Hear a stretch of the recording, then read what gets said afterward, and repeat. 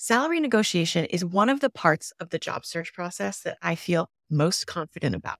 And it is one aspect that I talk about the least. I'm changing that up today by sharing 7 things I will not do when I'm negotiating my own salary so that you can optimize your own approach to this very critical process. I'm Jen Walker-Wall. Welcome back to Reimagining Ambition.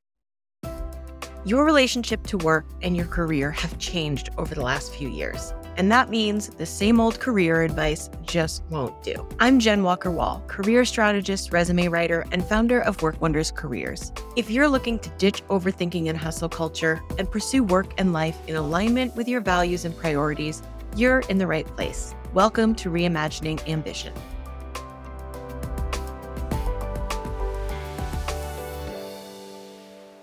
One thing about me, I do not mind having a contrarian take if I have a lot of good evidence for it. If I feel strongly in my gut, it is the right thing to do. And there are many examples of where my contrarian streak shows when it comes to thinking about and talking about how to best negotiate your salary. My experience and my confidence in the way that I personally tackle the salary negotiation process doesn't really come from my experience of helping clients and job seekers navigate through it. It comes from the experience that I had on the other side of the table when I was involved in the hiring process, and I watched this process unfold behind the scenes time and time again. And honestly, that process is pretty bureaucratic.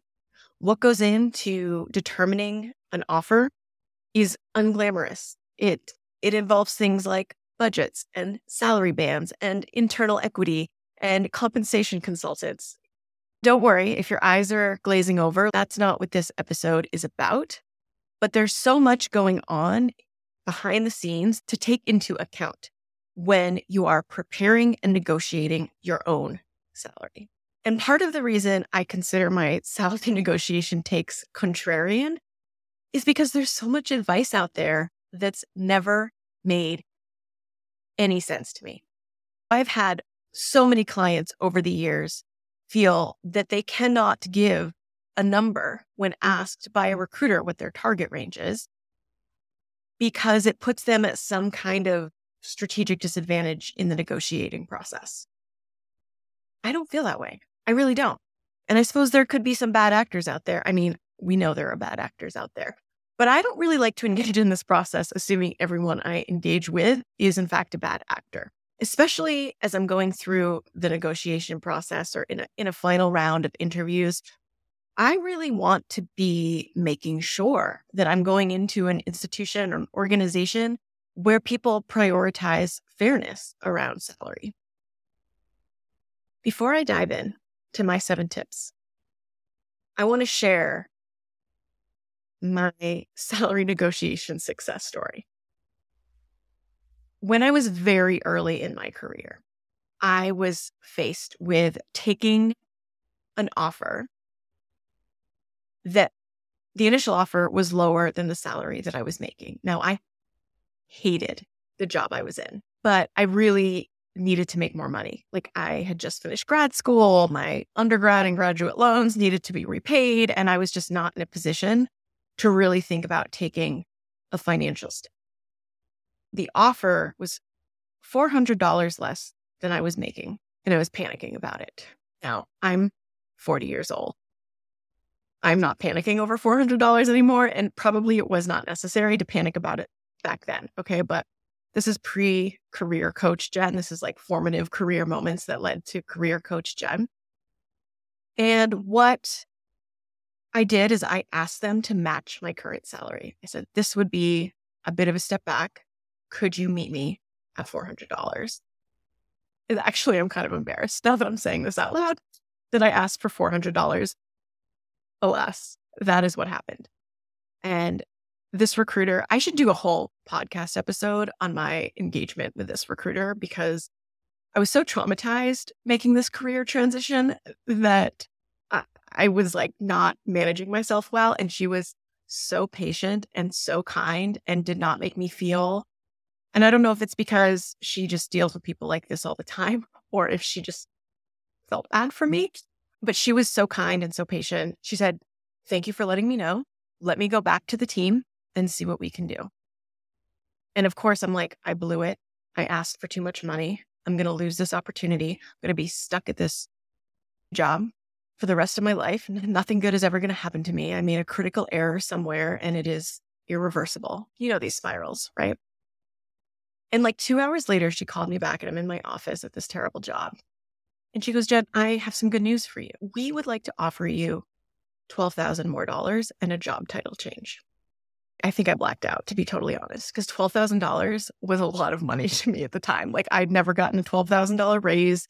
If you work in higher ed or the nonprofit world, then you know what I'm talking about. Like, we don't get bonuses. Our salaries are generally pretty low. Our expectations are rock bottom. But they came back with a much better offer that they thought better reflected my qualifications and experience, which in fairness to me was legitimately true. Like, I was overqualified for the job.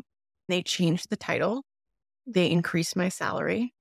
And they were like, "We hope this makes it easier for you to accept." And I was like, "Oh, it sure does." Like, to me, that was my version of winning the lottery, as humble as it was. It made a big difference. That $12,000 that many years ago, it made a real big difference at the time.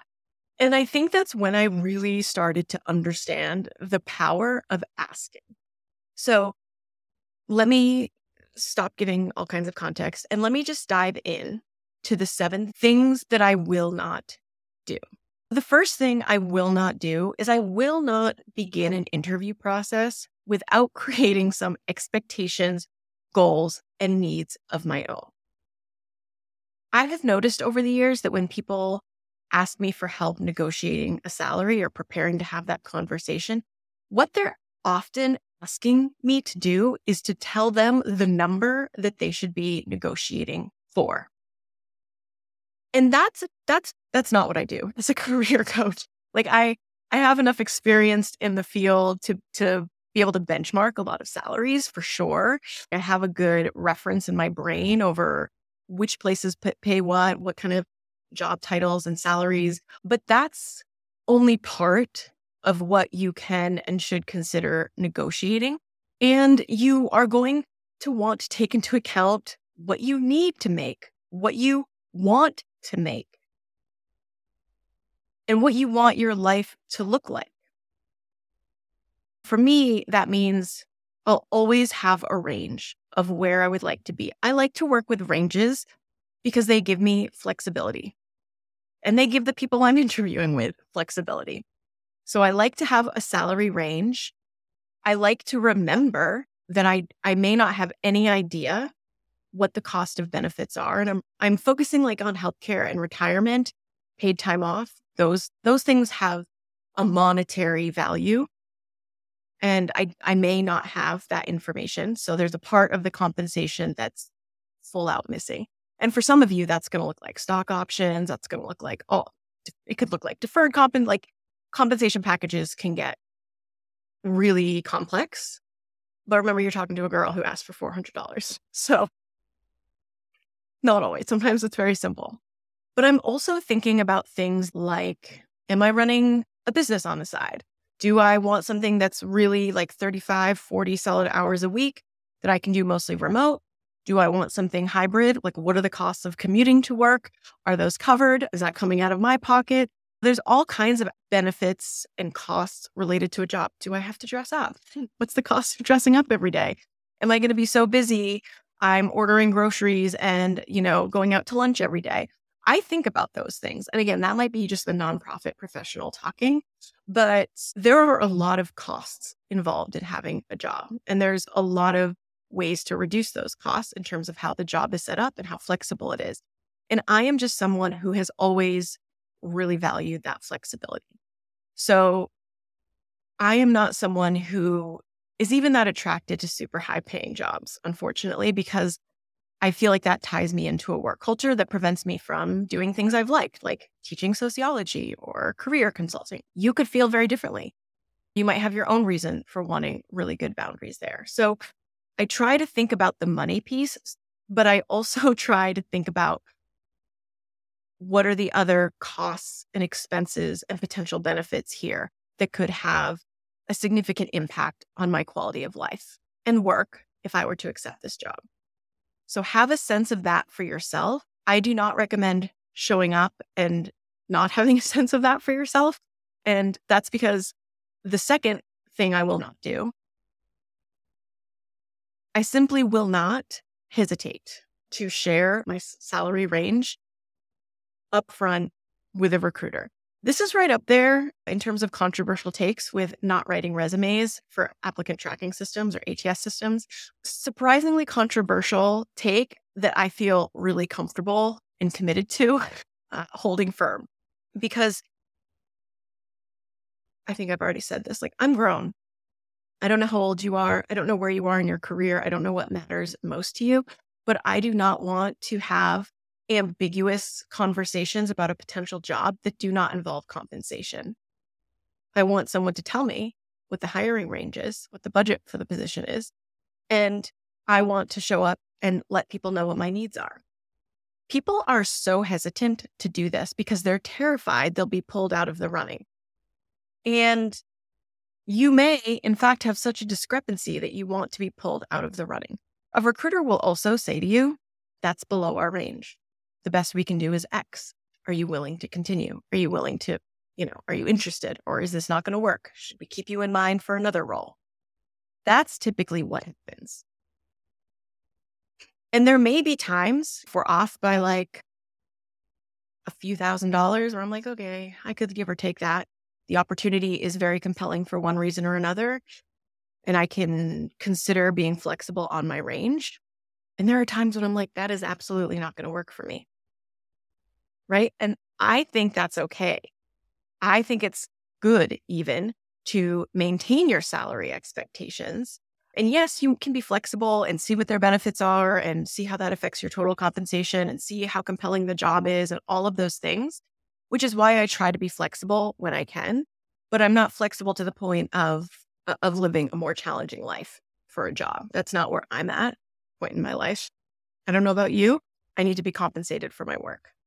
When I share my target salary, I will often give a range. And again, the reason for that is that I don't have the full picture of the job. I don't know what the benefits look like. And the range gives me enough flexibility to feel like maybe I could ask for more and to do so with integrity because I've shared, a range, right? Like I haven't anchored on the lowest possible number just to kind of keep myself in the pool. It's not worth it to me to do that. It's not worth it for most of the people I work with to do that. It would be worth it for me potentially if I was coming from a very difficult, toxic, and probably traumatic work experience. And I thought I could land in a place that was safe, that allowed me to reacclimate, that had really great healthcare so I could get my mental health taken care of. That's when I would seriously flex on salary. I would take a dip to get my foot in a role that would put me on a good, healthy team. And I realize a good, healthy team is subjective, but I do work with enough people who have had to quit a job, walk out. I do see and hear some horror stories in my line of work. And if I were in that kind of situation, I would flex on salary to provide some safety and security for me. And honestly, I would probably be happy to have a job that wasn't super taxing because I would focus on recovering from the traumatic work situation. For me, that would be worth it. I'm sharing that because I don't know who's listening and I don't know what your situation is. And you may just be looking for a way out. And that is both a valid and important move at times. And it also can be a strategic move at times. So I just want to be clear that you know your situation better than I do. You don't have to prioritize salary above all else. But I do think it's really worthwhile to figure out what your goals are salary-wise so that you can have a productive conversation with a recruiter.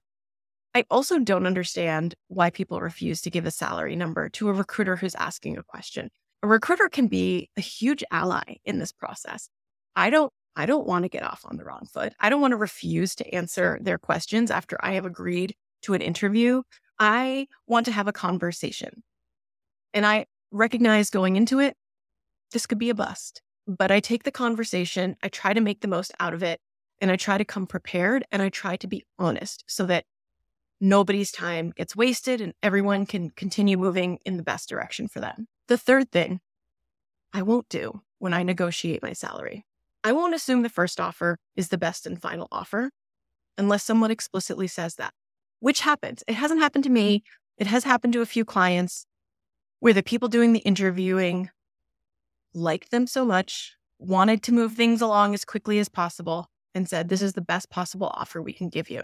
If those words aren't attached to an offer, not only do I think it's okay to ask for more, but I think they anticipate that you'll likely ask for more. I've seen a lot of offers given with the assumption that there's a little bit more in the budget. So if they ask for more, we can give it to them. It does feel a little bit like a unnecessary sort of song and dance, if you will, to ask for more, which there likely is because they anticipated that you would negotiate.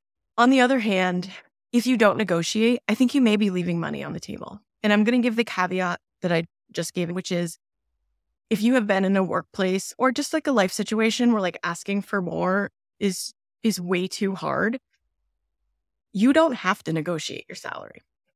You don't have to. You can accept what's given to you. In an ideal world, people would just be making the best possible offers they could, and we could skip this part. We could skip this episode.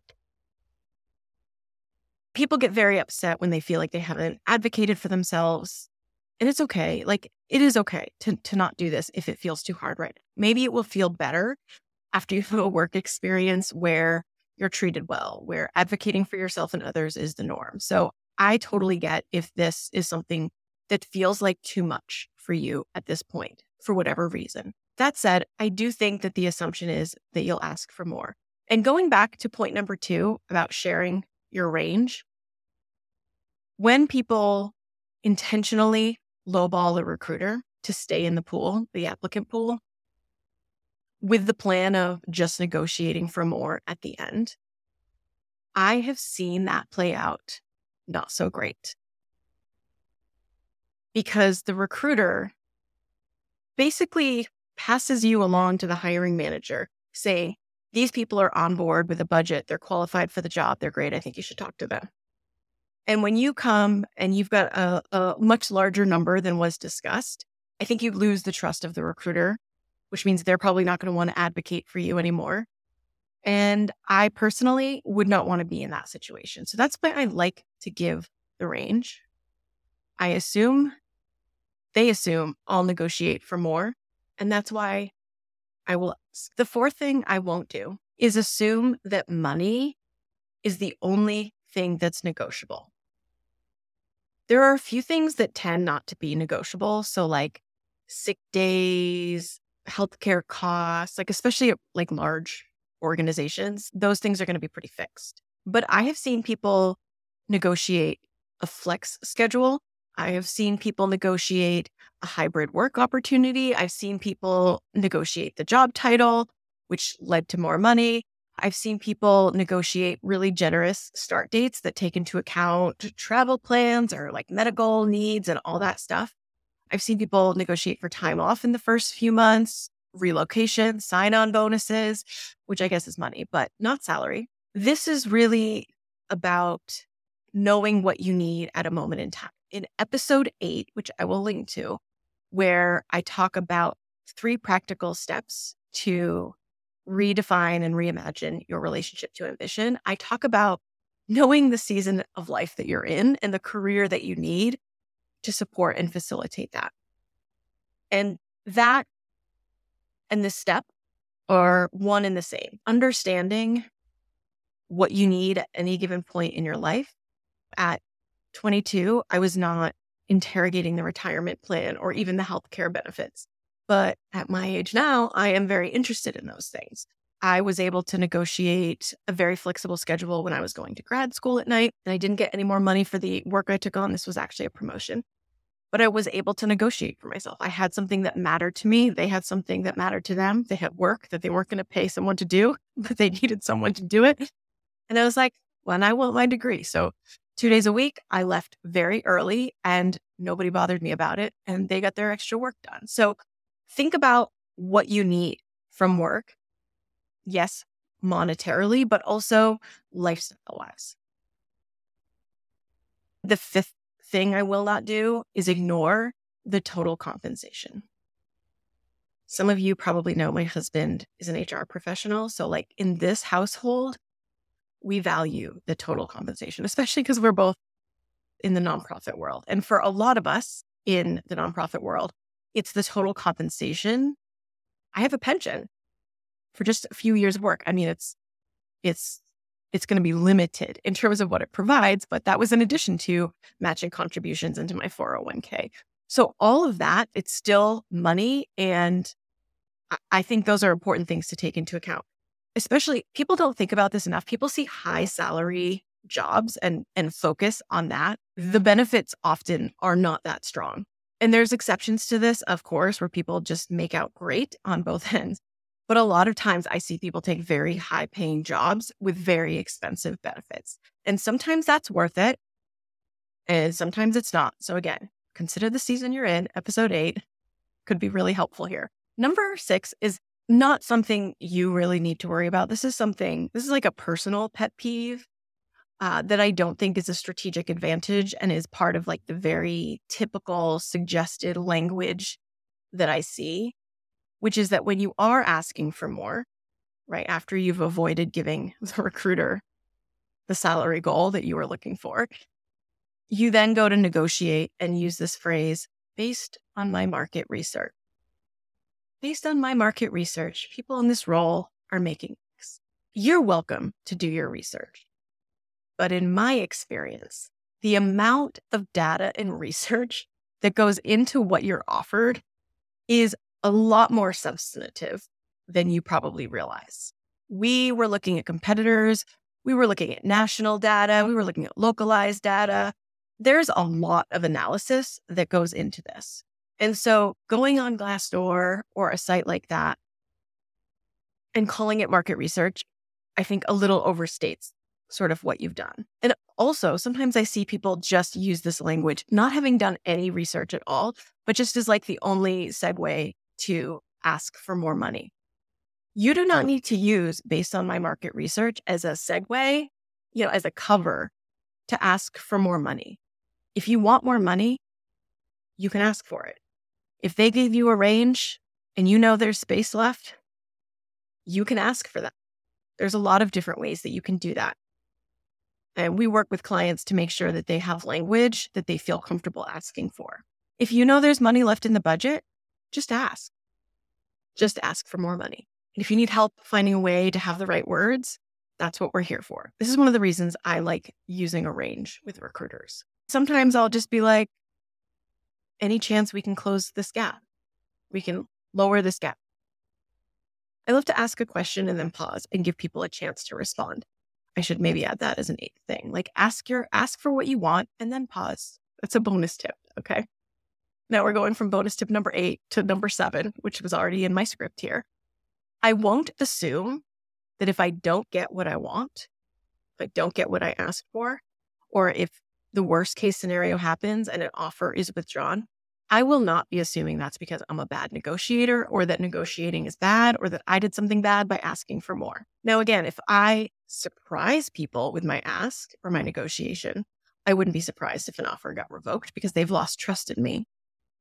But if I ask for something I have reason to believe is reasonable, is doable, and the offer disappears, I'm disappointed, I'm angry, I feel like I've wasted time, but I know I dodged a bullet. I would rather be at a place where it is safe and accepted and normal to self-advocate and where people, and specifically like organizations, have people that can communicate their own limitations. There are reasons you will not get the amount you asked for. The position isn't budgeted. There's internal equity issues. They have limitations. And how well they can articulate that as a them problem rather than a you problem, I think says a lot about what your experience is. I remember the very last job I negotiated for, I got less than I asked for, but they were like, this is the best we can do. This is the top. This is the top of the budget. It's all we've been funded for. And it wasn't much more than the original offer. That was okay with me. Like it checked enough of the other boxes. It actually also had really inexpensive healthcare, like really inexpensive healthcare. It was the least expensive healthcare I've ever had. I could not find a doctor. It was, in fact, in healthcare. I could not find a primary care physician that had room in their calendar, but at least I did not pay for too much. I did spend a lot of time in urgent care that year. I'm over it. I'm definitely not harboring any ill will. If the worst case scenario happens to you, or if you just hear no, I don't think that that's necessarily the end of the world. It might be the end of the conversation. You might decide it's not worthwhile, but it has nothing to do with your negotiating ability. You can tell that I don't like some of the normative salary negotiation advice that's out there. This advice around not giving a number for the recruiter, avoiding providing an answer to the question of, what are you looking for salary-wise? That is routine, typical advice. I see it every single week. It's not advice I take. It's not advice I recommend. Not advice that I think fosters the kind of relationship you want to establish with your recruiter and the hiring manager in this process. And for me, that trust and the experience I have with them matters. I don't want to have a combative relationship with a recruiter because I refuse to answer a question that's reasonable to ask. And I don't want to waste my time in a search process not knowing what the point is, not knowing what the salary is going to be. They're asking you for your salary so that they know if they can afford you. I do not think it's a trick. I do not think it's a trap in most cases. The best strategy is some self-reflection on your values and needs, a little bit of research so you understand what people in this role, in this organization, like some benchmarks, not to be confused with actual research, and some candor, some honesty. This is very strategic. This is a good strategic process. If you are not honest in your negotiation, I think it will be difficult to form the connection that you need to with the folks involved in the hiring process. And it'll also be hard to find a job where you get what you want. We have to co-create the job that we want. And that means sometimes saying no to things. And sometimes it means asking for things that we need or things that we want. So how can you co-create your ideal offer? Do you like counterintuitive career advice? Do you enjoy small nudges rather than major upheavals that help nudge you in a better, more aligned direction? If so, I would love to invite you to join our Working Wisely community. This is our email list where I regularly share prompts, insights, and invitations with the intention of helping you align your career with your goals, needs, and values. If you're enjoying the podcast, I think you will enjoy the newsletter, if I may say so myself. I will link to the sign-up page in the show notes so you can find us. You can also just head right on over to workwonderscareers.com, sign up right from our homepage. Please leave us a review, especially on Apple Podcasts. It really helps. It would mean so much. And if I got enough, I might stop asking for them at the end of every episode. And who wouldn't love that? I think everyone would love that. Thank you for listening, and we'll see you soon. Thanks for joining us this week on Reimagining Ambition. While you're here, please hit subscribe or follow, and make sure you always get our latest episodes. And if you'd like endless gratitude from yours truly, please consider leaving a review. It really helps our podcast attract new listeners. If you're looking for a hands-on career, job search, and resume support, well, that's what we do best. Come on over to workwonderscareers.com and learn how we help mission-driven professionals like you make career moves that matter.